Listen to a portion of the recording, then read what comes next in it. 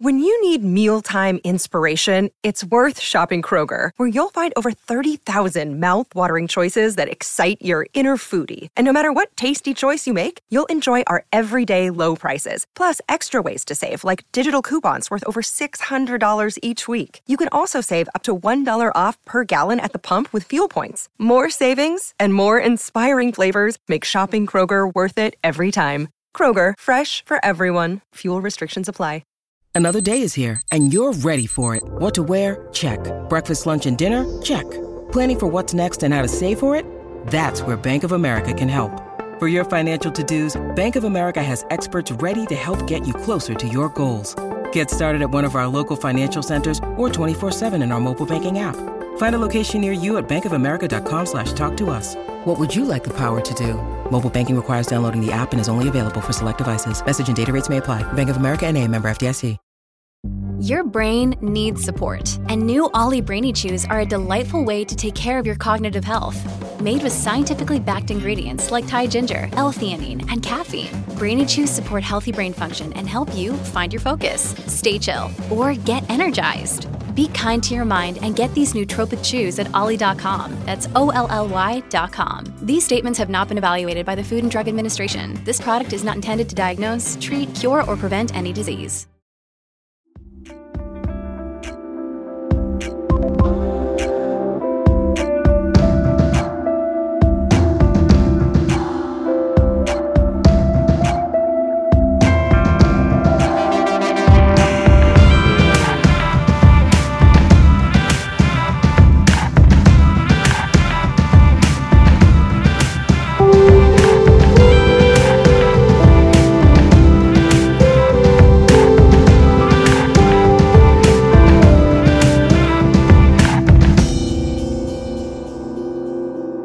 Welcome back to Studio Secrets A to Z. I'm your host, Anthony J. Resta, and today we have a dear friend, a multi-platinum songwriter, producer, musician extraordinaire, our dearest friend here in Los Angeles, one of them, Krysta Youngs. Welcome, Krysta. Thanks for having me.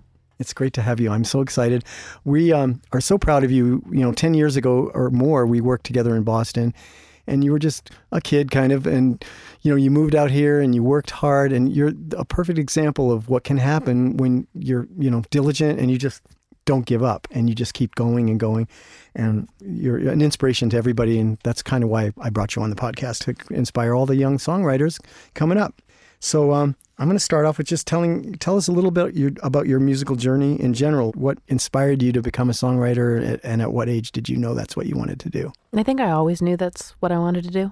And I started playing piano when I was 4, and I loved music. And it was between dance class and piano class, and I picked piano. And then I wanted to take voice lessons because I wanted to sing. And then I was 13, I started taking voice lessons, and then I grew up in Michigan, and I wanted to get out of Grand Blanc, Michigan. Like, I wanted to graduate high school and leave.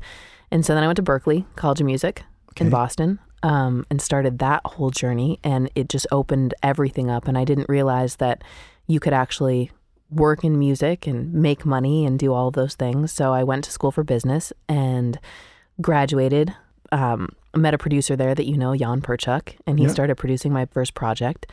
And released that and stayed in Boston for a couple more years. I was in a wedding band and a cover band. And then I was like, I can't die in Boston. So moved to Nashville, spent a year and a half there, learned a lot. That was when I really first started co-writing. I was doing, a couple sessions a day, playing writers' rounds, which I was terrified of doing because I'd never really played myself and sang before. Yeah. But my friend Ruslan Sirota, who's a Grammy-winning piano player, was like, it's going to be scary the first time. It's going to be scary the 10th time. And then after 100 times, it's not going to be as scary. And so I was like, okay. And I did it. And then I left because I was like, Nashville's just not for me. So I moved to LA 10 years ago. I think it's 11 years now. And it was the easiest transition, and it just felt right. Like, I remember driving into the city and feeling like it was home. I did not have the same experience. When I moved here, I wanted to have an accidental drowning for about 5 years. It was different for me because I had that Berklee network. Sure. Yeah. And so my mentor, David Quinones, who had this company called The Writing Camp with Evan Bogart and Erica Nori, took me under his wing the first week I was in LA. Okay. And I just started putting me in sessions and encouraging me. And I met so many people through him. And so I felt really productive. I was broke, but I felt really productive. That's incredible. So what do you feel like you might have learned in Nashville that you didn't learn at Berkeley? It's just a crazy, curious question. I think Nashville is, really known for crafting well-sung lyrics. Okay. Like it's all lyrical, Stories. Yeah.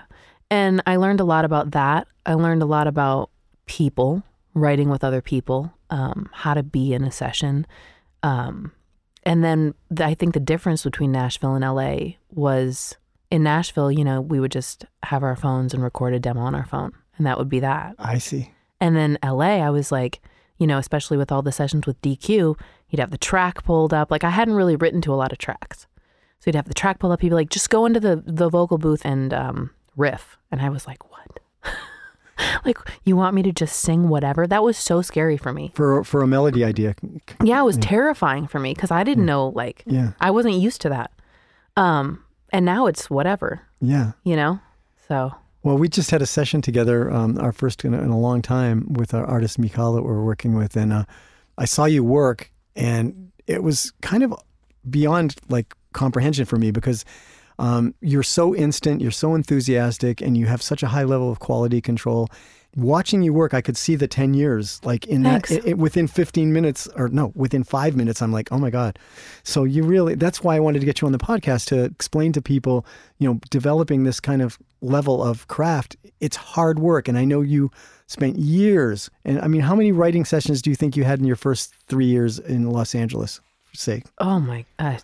I mean, daily, It was pretty much daily. I would say at least 800. Yeah. I mean, you're going to learn and you're being surrounded with, what's your favorite sort of configuration for writing? Do you like writing with 1 person, 2 person, 3 person, 5 persons? I know you do all different types of sessions. It's really interesting because I've done all of the different types of sessions. Yeah. For me, when there's a lot of people in a room, I tend to feel like I can't think. So I'll walk outside and be alone and write something in my head, write it down, do a voice memo, come back in. I think sometimes it's a lot easier for me to write alone. Sure. Because I can hear myself. Yeah. So when I'm in a big room with a lot of people, I can't hear myself and I get distracted. It's like having ADHD, but not, Sure. So I don't know. I've done a lot of solo writing. I've done a lot of writing with one other person. It just depends. If I have a producer in the room and then another co-writer, that's cool. But again, writing sessions are like sex. Sometimes it's great, sometimes it sucks. That's funny. You don't want to repeat it sometimes. You're like, well, that was good for one night, I guess, but I don't want to do it again. Right, sure. I in the situation where we were working together, it really helped a blockage because I was working with one other writer and then having the third writers, it's great. It seems like in Nashville, they do a lot of thirds too, the whole change a word, get a third thing. Yep. It just really seems to be good to balance out. When there's a block, there's one person that can go, well, wait a minute, what about this? You know what I'm saying? It seems like a good number for me. I mean, I've done quite a few sessions with 3 people and I had a lot of luck with that. Well, sometimes I feel like, especially when you're with an artist and then, if I have an idea, then if there's a third person there that can back me up on it, it makes the artist feel more confident in that decision. Yeah, that worked really well. I mean, I'm so thrilled with it and I can't wait to share it with everybody. But let's get back to your journey. Could you share some insights into the development of your process, say now versus when you first got here? I was seeing you work. I've seen how fast. Do you trust your gut instinct more now than before? What is it that's different 10 years later than when you were just doing 800 sessions in a year? I think now I'm just really comfortable making mistakes. Before I was terrified to say something if I thought it was stupid or if I thought it was going to be embarrassing or not a good idea. And now I don't care. That's smart. And then I also do trust myself a lot more. If I hear a melody in my head, I usually go with the first melody I hear. And that's why, normally if I go into a session and a producer starts playing a track and let's say the artist isn't there yet, I'll have to leave the room because I don't want to hear it until I'm ready to work. Because then it just gets stale. Sure. And a lot of times it's the same thing with vocal takes. I notice a lot of times the first couple of takes with good singers tend to overshadow everything else. And people don't realize that there's magic, and they want to just keep refining and refining. But in that refining, sometimes you lose the feeling. Yeah. Yeah, that happens to me a lot. Like even a session I had a couple weeks ago, and I did this rough vocal at the studio. And then I went back home and I was like, oh, I'll just recut everything. And I listened back to it and I was like, the version I just cut has 1/10 of the emotion that the first vocal had. So let's just use that first vocal and add the backgrounds in. That happens a lot. And I think it's sometimes I find like artists have trouble identifying the magic because they're so self-critical. They always feel like, oh, I got a better one in me. And that can go on for hours, you know? And sometimes that's why you want to trust someone like yourself and someone like myself, like, you know, people that have done this for years decades. And years. Yeah. And I find that oftentimes it really comes down to trusting your gut instinct. That's how I feel. And it's just magical stuff. Let's talk about some of your favorite projects that you've worked on over the years. I know there's so many. Where would we begin? Do you want to do it chronologically or? No, I mean, like yeah. I started off as an artist. Yeah. And I'm still an artist, and yeah. I really enjoy. I just released a song called "You in New York" that I wrote about my boyfriend before he was my boyfriend, and it's probably one of my favorite songs I've ever written. And just the journey of, you know, going to New York, hanging out with him.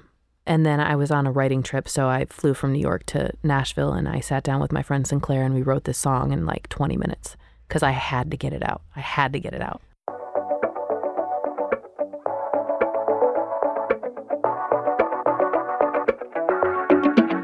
It's a blurry dream.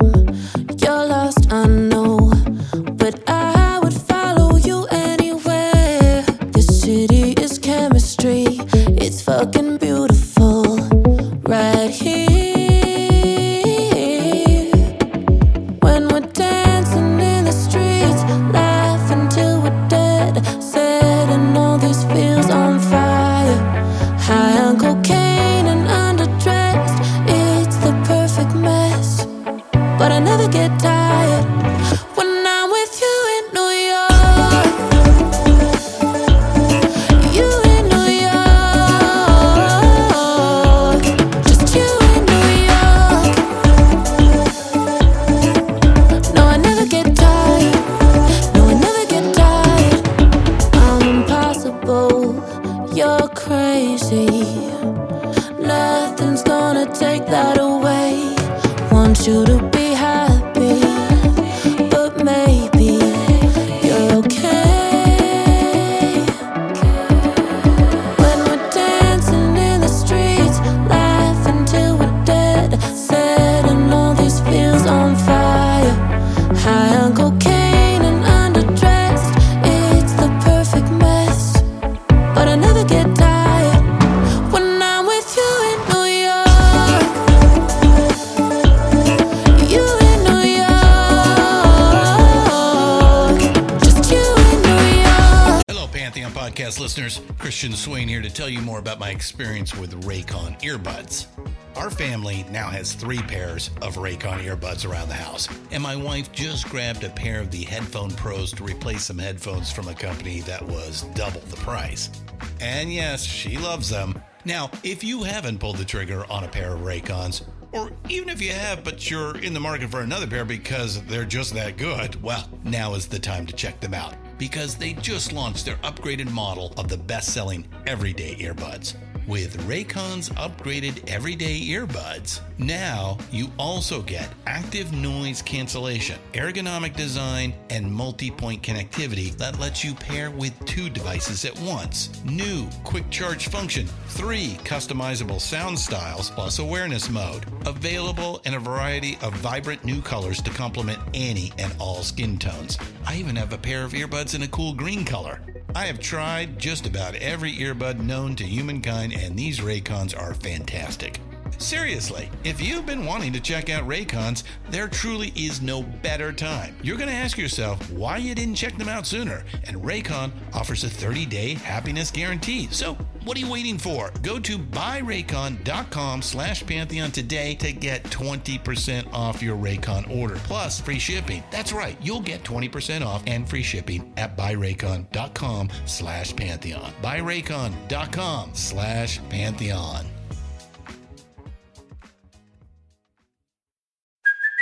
Hey, it's Kaylee Cuoco for Priceline. Ready to go to your happy place for a happy price? Well, why didn't you say so? Just download the Priceline app right now and save up to 60% on hotels. So whether it's Cousin Kevin's Kazoo Concert in Kansas City, go Kevin, or Becky's Bachelorette Bash in Bermuda, you never have to miss a trip ever again. So download the Priceline app today. Your savings are waiting. Go to your happy place for a happy price. Go to your happy price, Priceline. No, I never get tired. No, I never get tired.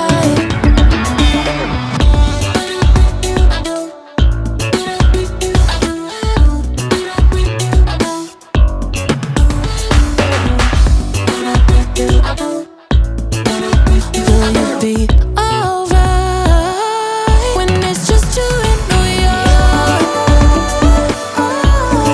You in New York, just you in New York. No, I never get tired. No, I never get tired. Oh, when I'm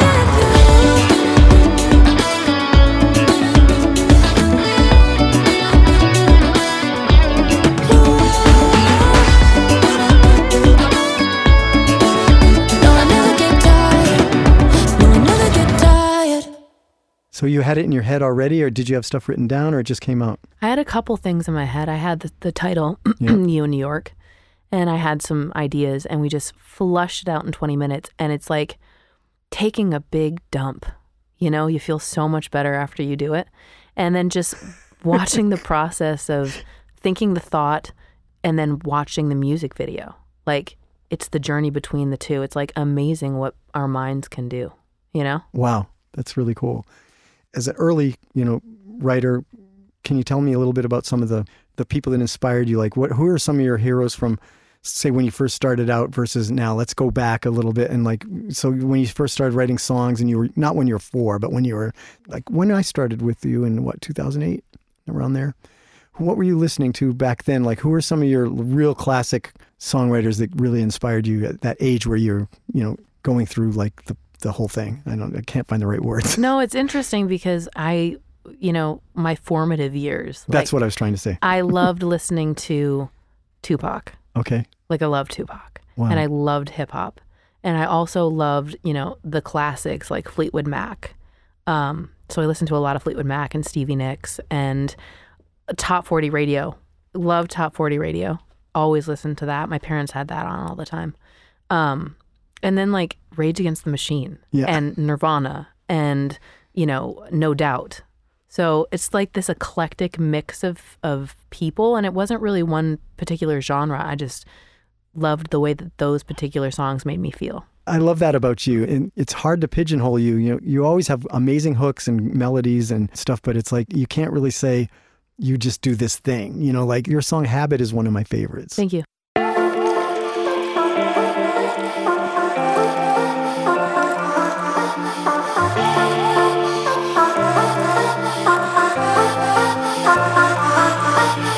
Life in the fast lane, high off an insane. You're my cocaine lover. Got guilt in your pocket, forget about it. I just blew your cover. Blow, blow, blow, blow. I just blew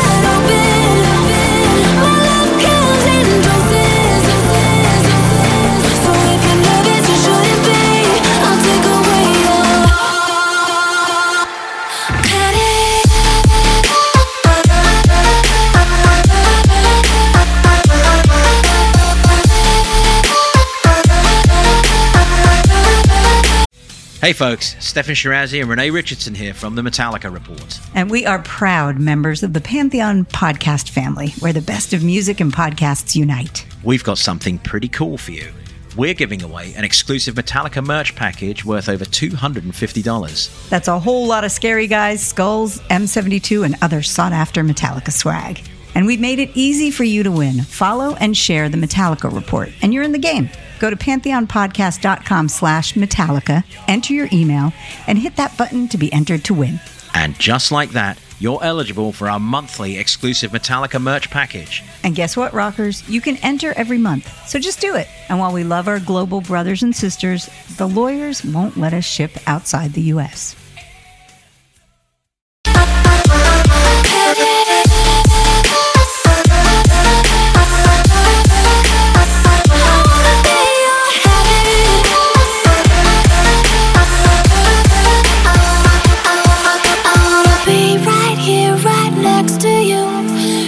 Prescription's overdue. I wanna be right here, right next to you. Your prescription's overdue. I wanna be right here, right next to you. Your prescription's overdue. I wanna be right here, right next to you. I wanna be your habit. Get it down like Xanax. 'Cause if you're nervous, you shouldn't be. I'll take away your panic. Just leave your heart wide open. My love comes in doses. So if you're nervous, you shouldn't be. I'll take away your panic.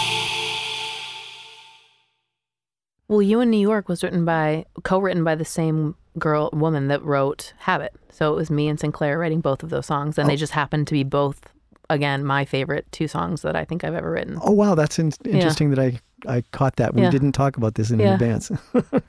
So I love that. And I also really love an artist named Netta. Okay. Love Netta. She's from Israel. We've become very good friends over the years. I wrote one of her singles, Cuckoo. I have another song coming out on her next album. And she's just such an interesting, eclectic personality. And she's the kind of person that can walk down the streets of New York and literally part the crowd. And I just really enjoy working with her because she has a strong sense of who she is and what she wants. And we have the same taste in like clothes and, I don't know, fashion. That's so cool. Yeah. That's amazing. Yeah. So in your process with her, do you guys come to like a session with a title in mind, or do you just, or is that song title often a place for you to start, or not necessarily? Not necessarily. And I think that my writing style has changed drastically over the years because of K-pop. Yep. I used to have to write a song from the beginning to the end. And then I was like, I moved into, let's start with the hook. And now, since, 7 years later of doing K-pop, I don't care where I start. Yeah. Because lyrics don't really matter that much when you're writing K-pop. They're going to translate it anyway, right? So I stopped overthinking things so much and just started putting melodies down and then putting lyrics in and then just it's like a puzzle to me. Almost like a quilt. Like patchwork. Exactly. But then somehow at the end, it all makes sense. Yeah. That's super cool. Yeah. Love that. Well, since we got on the topic of K-pop, let's start. Where did that begin for you, and how did you get to be a real world-class writer in that genre? Honestly, by accident. I was talking to a friend of mine, Melanie Fontana, who also has done great things in the K-pop world and beyond. And she was like, Krysta, if you want to make money, you should do K-pop. And I was like, really? And I was like, I don't even know what that is. This was like such a long time ago. And she linked me up with one of her friends, and that ended up being my first K-pop single. And then I got in touch with my sub-publisher in Korea, Fuji Pacific, and they invited me to Korea. I went to Korea. I was terrified. I was like so scared of flying to Korea. I'm talking, I knew I was going to Korea, and 3 months in advance, I would wake up in the middle of the night panicking. Like full-blown panic. I can't do this. Because I've always been like freaked out of like being trapped in a plane. Yeah, but that's a long flight. So the first time I went to Korea, I made sure that I could bring a friend, and he was also part of the camp. And if I hadn't done that, if I hadn't just gotten over that fear, I would have never met the A&R that worked at Big Hit. I would have never gotten the BTS cuts. I feel like that was one of my biggest lessons in life. Like, when you're scared of something, you just do it anyway, because great things can happen when you face your fear. That's the stuff that makes this podcast worthwhile, because for me, it's like, that's amazing. Thank you for sharing that. That's super good. I mean, I'm talking, I needed to take Xanax before I got on a plane. Yeah. Like, I need to take Xanax months in advance waking up in the middle of the night. Like, it was like a thing. And it really wasn't until, I would say, last year. My boyfriend lives in New York. Yeah. So I was flying back and forth every 2 weeks to visit him. Got used to it. And then now it's like, whatever, you know? And so I really credit him for that, because if I hadn't had that experience of flying back and forth for a year, I think I would still be, you know, freaked somewhat out. Anxious. But now I don't even have to take a Xanax when I get on a plane. That's amazing. Yeah. Wow. So overcoming fear, I mean, that's the best advice you can give anybody. And yeah.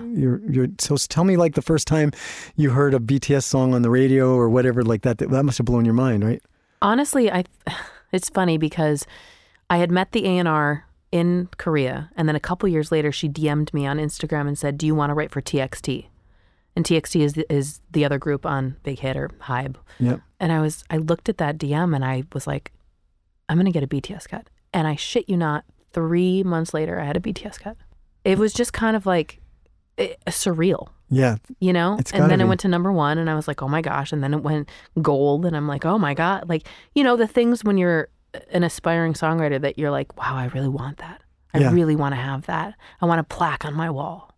Well, you must be good at manifestation, because that's like part of it, right? I mean, how long? I mean, this is never an easy journey. People like overnight success is like 8 years. You know what I mean? It's like people don't understand, you know, and with social media being so prevalent, it's really easy to be jealous and anxious. Like, you see all these people doing successful things, and it's really hard on a person's brain, because it's like everything looks so easy. You know, like, oh wow, you know, why am I not doing that? You know, so that's the thing that also I want to share with people, that it's a tough, long journey. I mean, it wasn't an overnight success, you know? I mean, just to put it in context, just for BTS and TXT alone, I think I've written over 300 songs for them. Excuse me. Yep. And I've gotten 5 placements. Well, there you go. That says it all. I mean, it's persistence. And you don't give up. You can't give up, because this business is like 99% no's. And then you get that 1% yes, and you're like, yes. And it's so easy for all those no's to beat you up. I mean, they still do. Of course. Like, I still have days where I'm like, I haven't done anything. I haven't achieved anything. I'm useless, you know, and then those days go away and I do more. I write more. Yeah. That's incredible and so inspiring. Yeah. And that's why I knew you were going to be such an awesome guest. Thanks. In an area where streaming platforms dominate music consumption, how do you navigate the challenges and opportunities presented by the digital landscape? You know, this year I finally made the decision that I was going to start releasing my own music consistently. So it's been like every month, sometimes twice a month, releasing my own stuff, because I own the masters. Yep. And I want to have another way of not only, I love being an artist, like #1, that's amazing. But also you can make money as an artist releasing your own stuff on Spotify and iTunes, you know. I think it's a little more difficult making money with the independent projects I work with, which is why I think it's always important to get paid something up front to be in a room with someone, because, you know, I still pay Jan to mix my stuff. Right. He still gets that. And you still have to pay like producers for your studio. You have overhead. People don't understand that. It's like when it's music, a lot of times people think, oh, it's just music. It's just fun. And you just get a royalty. But it's like, you know, even dance records I put out, I get my statements and it's like $3.75. And I'm like, damn, you know? Sure. So the goal obviously is to get your songs on radio. Yep. You know, and there are so many other ways of making music. Like I've done so many sync EPs for BMG. I just held a camp. I co-hosted a camp with BMG Production Music with the House of Creativity, which is my company.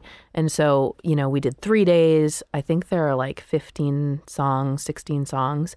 And I have some publishing on those songs and some master points on those songs. So just building the catalog for sync, working with different sync houses like Baxter House and Position Music. And I think I would love to just sit on my ass all day and do my own music. I think that'd be great.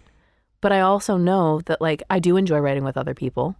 And there are other ways of getting your music out into the world, not just radio. Like if your song is synced to a TV show, people are going to Shazam it and go, who is that artist? You know? Sure. So I don't know. I just think there's so many different ways of making money and revenue. That's amazing. And all this diversification is what's led to your success. I mean, I've even seen your name on Splice, like for some of the sound packs. Have you done some vocal sound packs? I did too. I owe them... I have one more that I owe. I need to get it done. It's been like a year since I signed the contract, so I have one more with them. But yeah, did Splice, and then I just recently did a K-pop class for Studio.com that shows, different ways of writing a girl group song, a boy band song, and then a ballad. That's wonderful. So yeah, it's just little different interesting things like that I've been able to do. That's so cool. Starting a song, like where oftentimes for you, where's the source of inspiration? Is it autobiographical? Is that a word even? Is it autobiographical? Thank you. You're welcome. Yeah. It does. I have a list of titles in my phone or concepts. So normally if I don't have something in my head right away, I'll just go through that list. Like yesterday, I was writing a song for a DJ and he sent me a reference track, which I always appreciate. And I was like, what can I write about? What can I write about? And it started off as big time love. And then I recorded something and I was like, eh. And then it went from big time love to big love. So I had that. And then I listened to it a little bit and then I'll go outside, think a little bit. And then I oftentimes, if I have a melody already laid down, I can just think of the lyrics outside and I write them down and then I come in and I lay them down. That's cool. Do you ever find that sometimes nonsense words just that have a shape or sound can lead to like a good lyrical idea? Do you ever just do mumbly, like whatever comes to mind? And sometimes I keep the mumbly. Yeah, no, really. Like there's been a lot of da-da-das that I've kept, and like I'll say something when I'm singing and I'm like, oh, I love that. I'm just going to keep it. I think I've become a lot less precious about, I don't overthink as much anymore. I kind of let the universe do what it does through me. And I'm like, okay, yeah, I like that. I'm going to keep that. And if you like it, then like Rick Rubin says, that's the most important criteria. Yeah. That is so often overlooked. I saw recently, he was talking about sort of three types of writers. He was saying that there's the people that actually go through pain when they write. And they're like, and I'm sure that you've been in all three of these categories doing so many different sessions and writing, but it's that song that you write that actually hurts you to write because it's going back to something in your life that just beat the crap out of you. And that's the first category. So it's like actual pain. And then the second category is sort of like more like the Nashville way, like let's write a song like X or Y and then deconstruct it and then do that. So that's kind of based on a template, And then there's the other category you mentioned was something about just, it's more about the clothes and the hair and the fashion, and the actual song doesn't really matter that much to them, and it's just kind of like a team. It's just a vibe. Yeah. So out of those three categories, which category do you find yourself mostly in? I mean, you're working with different artists. I mean, how many of your songs actually hurt you to write is what I guess was. Well, I think there's two different ways of two different sessions that hurt. Yeah. One, when you're in a session with people and they want to constantly beat what you already have. Like that's not good enough, that's not good enough, that's not good enough. And that actually really hurts my brain. Yeah. To the point where I'm like, I don't want to be here anymore, you know? Yeah, that's tough. And then there's the songs that I don't know if they necessarily hurt, but they make me feel, it's kind of the opposite. I feel like when I'm writing about things that have hurt in the past, writing about them makes me feel like I just took a Xanax. Okay. So and I'm like, oh. It's healing. I did it. Yeah. I mean, that's why I'm a songwriter. That's why I started writing songs, because I wanted to get things out. And it was the most therapeutic way for me to get it out. And I still feel that way today. I'm a lazy songwriter. If I sing something and I like it on the first take, I'm going to keep it. I'm not that kind of songwriter that wants to constantly, beat myself. Yeah. Like, oh, I can beat it. I can beat it. And maybe that's bad, but it makes the process for me so much more enjoyable when I'm inspired. I lay it down and I'm like, yeah. And, I'll go back sometimes, even with the song I was doing yesterday, I'll go back and be like, big time love. I don't like that melody. There's something more like simple that I can put there. Big love. Yeah. 2 notes. Fantastic. Sure. But I'm not hounding away at myself. Like I found that happened a lot when I was writing at Atlantic. Yep. I mean, they have great success, which makes me kind of doubt my process a little bit. But they're like, no, it's not good. You can beat it. You can beat it. You can beat it. But those sessions ended up crushing my inspiration. Yeah, I could see that. Sometimes you just got to walk away. Sure. Or take a walk and come back, or take a nap. Yeah. But you don't have to sit there and make it miserable. I feel like that kind of defeats the whole purpose of creation. I feel like as a producer, I've been in situations working on, say, a record for months and months and even recutting songs at different tempos. And I think the same thing is for production. A lot of times when the magic happens, it's pretty spontaneous, and it can be one or two things that create the magic. But when you get into that mode of like, nitpicking every little syllable, every little measure of every little sound, I mean, it takes on a whole different character, and it's sometimes in the end, it doesn't really connect with people. It doesn't, because then they're sick of it. It's like a painting, right? Yeah. You start off with like 5 beautiful colors. You start painting this thing. And then you feel like, I don't know, it needs more. And then you add more paint. And then you're like, I don't know, I think I need to cover this up. And then by the end of it, you have a black canvas. Yeah. And you're like, well, this was supposed to be a cheery, colorful painting. And now I'm at, it's doom and gloom. That's how I feel about songs when you overthink things. That's such great advice. One of the things I noticed working with you was your command of modern technology. Like we were working in Logic. Mm-hmm. And you were on the spot coming up with really cool, like sonic imprints for different parts of the song that were very modern and very, obviously you listen to a lot of current music and get a hold of like the vocal chops and the different cuts and like the different types of messing with the sound. Tell us a little bit about technology and your journey with Logic and how you discovered how to do all that. Well, my fiance and I broke up when we moved to LA. And he was the one that was recording me, Jan. Yep. And I was like, shit, what am I going to do now? So I had to learn how to record myself. And so it was out of really necessity, because had Jan and I not broken up, I probably would have just had him continue to record me. So thank God for that. Well, Thanks, Jan. He was a big influence on you then. Huge. Yeah. He's brilliant. Yeah. He is. And we're still really good friends, and he mixes and masters all my music still. And but I learned because I had to. And then I still think I have such a long way to go as far as like being able to be technically the vocal producer I want to be. I have my go-to plugins, that I use. But do you mind telling us a couple? I mean, honestly, CLA Vocals. Yeah. I use that a lot. Yeah. And then great. I have a template that my friend Bert put together for me when he was living with me. So everything is like every time I open up a session, it's got 4 lead vocals. It's got like 6 doubles, got a couple ad-lib tracks, and then it's got like, I don't know, 8 background vocal tracks. And you're ready to just... And that makes me, as a Capricorn and slightly OCD, that like already makes me feel like I've accomplished something putting a track in. Just opening up the session. Yeah, because it's already there. I don't have to build the session every time I pop a track in.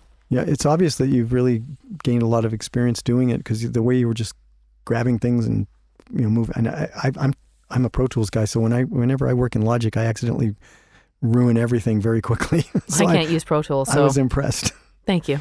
So what was, you did CLA? What was it? Any other plugins you want to mention? Honestly, I don't. I need to look, because you just do it. Yeah. Yeah, and what I noticed about some of the effects you came with on the spot was they're like kind of trendy things that normally I would go, but with the way you did it was just so tasteful, and it just worked. And I was like, wow, it gives me kind of more respect for the modern pop thing, because a lot of us old like record guys into Pink Floyd and like synthesizers, like it's really easy to look down your nose at pop music sometimes and think, oh, it's just prefab this or that, but I have a lot of respect for the craft, and there's so much that goes into it. Well, it's like adding little bells and whistles, and trying stuff out. Yep. And I also used to write a lot with my friend Julia Ross, and she is an amazing vocal producer. So working with her for like 3 years, I learned so much, because that was not really my forte at the beginning, like 10 years ago. Yeah. It's just not my thing. And like, I've had to do it. Every BTS song that I've submitted for them for pitch, like, you have to vocal produce the entire thing. So when you do that every day for 10 years, you get a lot better at it. Do you find yourself working on something and then you go down one road and then you're like, oh, suddenly you have a deja vu, like, that this didn't work at one point in your career and you're like, oh, I'm going to scratch this and try something else? No, but I do have times where I've laid down all the backgrounds for something and then I'm like, this sucks. And then I just delete it. Yeah. You know, like this does not work at all with the track, or this part does not work at all. I'm going to delete it and start again. And I think it's important to know when that time is. Like, I could lie to myself and be like, this is fine, but I know it's not. You know, that voice in your head that's like, yeah, Krysta, no, you can do better. And when you have that gut instinct, that's the time when you say, okay. Yeah. I think I even saw you do that on something on our session. You had something, you had a bunch of layers, and then you're like, no, yeah, it doesn't need it. You know?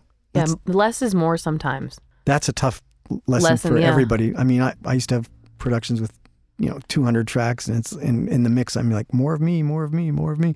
And now I'm at the point where I'm like shutting more and more things off at the mix rather than adding more things. So I think with maturity, you start to realize what's important here. What's the meat and potatoes? You can overdose on gravy. Well, that's true, and it also depends on the genre, right? Because if I'm writing for a girl group in K-pop, there are going to be exponentially a lot more layers and chants and doubles and ad-libs because Why is that? Because there's so many people in the group, they need their time to shine, and they have to be a part of the whole thing, So you have to take every song in context. What genre is this? How many people are in this band group? Whatever. Is this, for a solo act, is this American pop? Is this K-pop? Is this, hip hop? Like, what is this? Sure. Is this R&B? Do we need a lot of background vote? Like, what does the song call for? What about that? That brings up another question: is song arrangements, like for different genres? Like a lot of time. Okay, how long is the intro? How long is the re-intro? Is there a bridge? Is there a instrumental section? What kind of formulas have you found are different from various genres in that regard? I mean, K-pop usually always has a bridge. Yep. I think pop now, American pop, you don't really need a bridge. Dance music, EDM music, I don't do many bridges. I've done some. Yeah, Also, if I've said everything I need to say, when you're done saying stuff. If I'm searching for something else to say just because the producer has a bridge in there, like maybe it just needs some ooze. Yeah, or tell him to do an instrumental bit there. Or you chop it out. Wow, great insight. Thanks. Yeah, wonderful. Can you give any advice to like somebody that's just getting into songwriting? What are some of your recommendations for young people just starting out, like to get better at their craft and like what advice do you have for young people just starting out? I would say do it every day and do it with as many different people as you can find. Because you're going to learn something from every other songwriter and producer that you're in the room with. And you're going to be able to get tools from them that you can put in your own toolbox and then reuse in your own sessions. Like, the more people you have experience writing with, even if it's bad, is great. Because then you go, oh, that didn't work. That doesn't work for me. Or this works for me. Or that person's amazing. Or I would have never thought of this. I can't believe they looked at the song that way. This concept I had in my head and they totally rearranged it and made it into this. So that's really, eye-opening, really. I think a lot of times it's so easy when you do something every day to fall into, I don't want to use the word rut, but a rut. Where you get really comfortable. Yeah. Yeah. And I find myself with arranging songs in whether it's rock or, indie rock or, whatever genre it is. As I get older, I start to find myself looking for a curveball. It's like, how many times can I do, intro, verse, pre-chorus, chorus, verse, you know what I mean? It's like, I'm like, how about a 9-bar section where the last bar like drops and like, an elephant jumps out of the cake. You know what I mean? Yeah, you're taking chances. Yeah. Even when I'm arranging vocals, sometimes I'll, copy and paste a section and I'll accidentally put it in the wrong place. But I call those happy accidents sometimes because I'm like, oh my God, that's so much cooler than like where I positioned the beat on the first time. Yeah, and you go, oh, whoa, wait a minute. Yeah. And those surprises, I think, are often important to keep the listener engaged. And I think a lot of my favorite tracks, growing up, or even with modern stuff, there's these weird calamities that happen that are magical. Yep. You know? I love those moments. Yeah, me too. You know? And I'm always searching for that. You know, Frank Zappa said a quote that I saw on Instagram recently. He said, sometimes you just can't find a chord ugly enough, so you need a giraffe filled with whipped cream. That's amazing. You know, I love that sort of, what's the word? Fearless, like experimental. Like, dare to suck. Yeah. Because, you know, you can always take it out. You know, and a lot of times when we have, say, a breakdown, like it's often a common practice to make the last verse, maybe a half verse broken down. Whatever happens building up to that next chorus is often a place where you can really give yourself a little extra space or more rope to hang yourself with, you know, and try some stuff and see if you can't make it super exciting. If it doesn't work, you can always remove those bars. So a lot of times in the writing process, I try to leave like some extra room in some key spots for experimentation. That's just me, you know. Well, creativity is playing, right? Yeah. So it should be fun. There's been so many times where I've said the dumbest shit out loud, and that has become the song. And I'm like, this is really dumb, but what if we said something like, and they're like, that's amazing. And I'm like, okay. Which over the years, it's taught me, just say whatever you think. And don't be afraid. Not in your personal relationships. Don't say whatever you think there, but say whatever you think in a safe room where you're writing. That's really great. I loved your studio, and I want to talk a little about you have this amazing aesthetic in everything you do as far as fashion, decorations. Like walking into your studio, I felt like I was in like some kind of fun house, but it wasn't kitschy. It was really beautiful, and I don't know, the lighting, you had stars everywhere, and you know, just the whole vibe was just really welcoming. Tell us a little bit about your aesthetic and how you came to those things. I think I'm a introverted extrovert. Okay. So home is really important to me. Like I want to feel comfortable if it's where I feel safe. And so when I found my house, it was, 7 years ago, and I started renting it. And the same day that I couldn't find a place to live, and I finally put in my application for this apartment, and I was sad about it, and I'll never forget because I had just gotten sober. And I was driving home, and I literally looked up at the sky, and I was like, if there's a God, find me a house. And I turned to my right, and I saw this empty house with a painter in the window. And I stopped the car, and I walked up to the front door, and I was like knocking, and he probably thought I was a lunatic. And I was like, is this house for rent? And he was like, yes. I was like, give me the number to whoever is renting it. And I started renting it 3 days later. Well, this is the long version. So I was in that house for 5 years, and I never really had a place where I was living that I wanted to invest in making it my own until this house. So I started painting the walls the colors that I wanted, and I started, buying the furniture that I wanted and just kind of making it, my place. And then COVID hit, and my landlord was like, well, you can buy the house or move. We're selling it. And I was like, shit. Yeah. So I bought it. My father helped me put the down payment down. And I bought it, and I was like, I was manifesting this house being mine without even knowing. Like I was preparing for this house to become mine. And so then when I got it, I was like, okay, now I own this house and I can create a glitter wall. Yeah. So I glittered the hallway by hand, blowing glitter on wet paint. It's like a museum. It's so cool. Yeah, and I wanted to create this space where I could have people over to write songs and be creative and not feel like they were, stuck in a corporate studio. Yeah, like just a box with some Nothing. baffles. And, like a lot of these rehearsal spaces or like places where people write, they're super expensive and they're like just a box. And I wanted it to be inspiring, and lighting is so important to me, and like color, and it's not, I'm not even done with it yet. But I was excited to sit there, and it just was like, I was just happy to be there and drink more coffee. Thanks. And just like, I can't wait to go back. That's the whole point. That's right? What the House of Creativity is. It's an actual house, my company. Yeah. It's an actual house where people can come over and create. It's also, a company that throws songwriting camps, and we're building gradually. Yeah, that's wonderful. And I hope people that are watching the podcast will make sure we have a link. Yeah. To get in touch with you and, to work with you and stuff like that. Your piano, for instance, the paint job on your piano, I have to ask about that. Craigslist. How weird. I found this piano. It's black and white. It kind of looks like Keith Haring, right? Yeah. And I found it on Craigslist, and I was like looking at it for months. And then I offered him like less than he wanted, and he said no. And then it was still there a couple months later. I'm like, come on, dude. And he was like, okay. So I got this piano and I love it. I just want everything to be fun, you know? I feel like life is so serious, especially as adults. And like the more fun we can make it by having toys around or colors or lights or whatever, just like it makes everything better.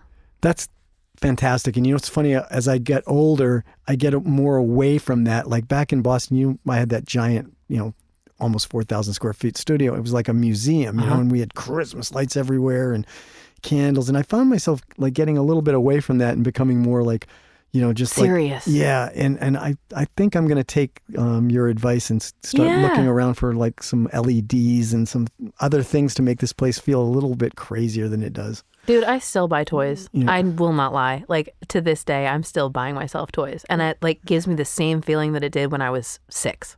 It's been so wonderful having you. And that's a perfect jump off point. And I'd like to get you back at some point. Well, I'm sure there's things we didn't get into. And I'd love to have you back because it was just wonderful. And I would love to. I'm around. And I'm really looking forward to collaborating with you on more music too. Same. Thanks so much for having me today. Oh, that's great. Thanks, Krysta. This is Anthony J. Resta, Studio Secrets A to Z, signing off.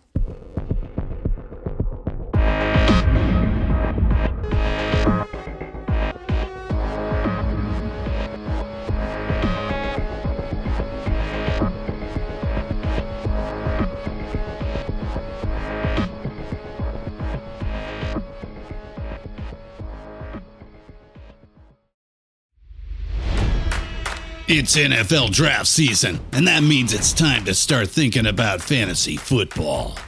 FantasyPoints.com features industry-leading experts and prognosticators using proprietary hand-charted data to help you score more fantasy points. FantasyPoints.com is the place to go for whatever kind of fantasy football you play. Whether you play fantasy football, daily fantasy sports, or do a little bit of everything, Fantasy Points has the meticulously researched content to guide you to victory. And why wait for the fall? Fantasy Points also covers the new spring football league, the UFL. Join the guru, John Hansen, Scott Barrett, Joe Dolan, and other massive names in the fantasy football universe with an exclusive offer. Use code Pantheon for 15% off any Fantasy Points package, including the all-in package, with access to every article, tool, and data nugget that Fantasy Points has to offer. That's FantasyPoints.com and code Pantheon for 15% off at Fantasy Points. FantasyPoints.com, code Pantheon. Score more fantasy points.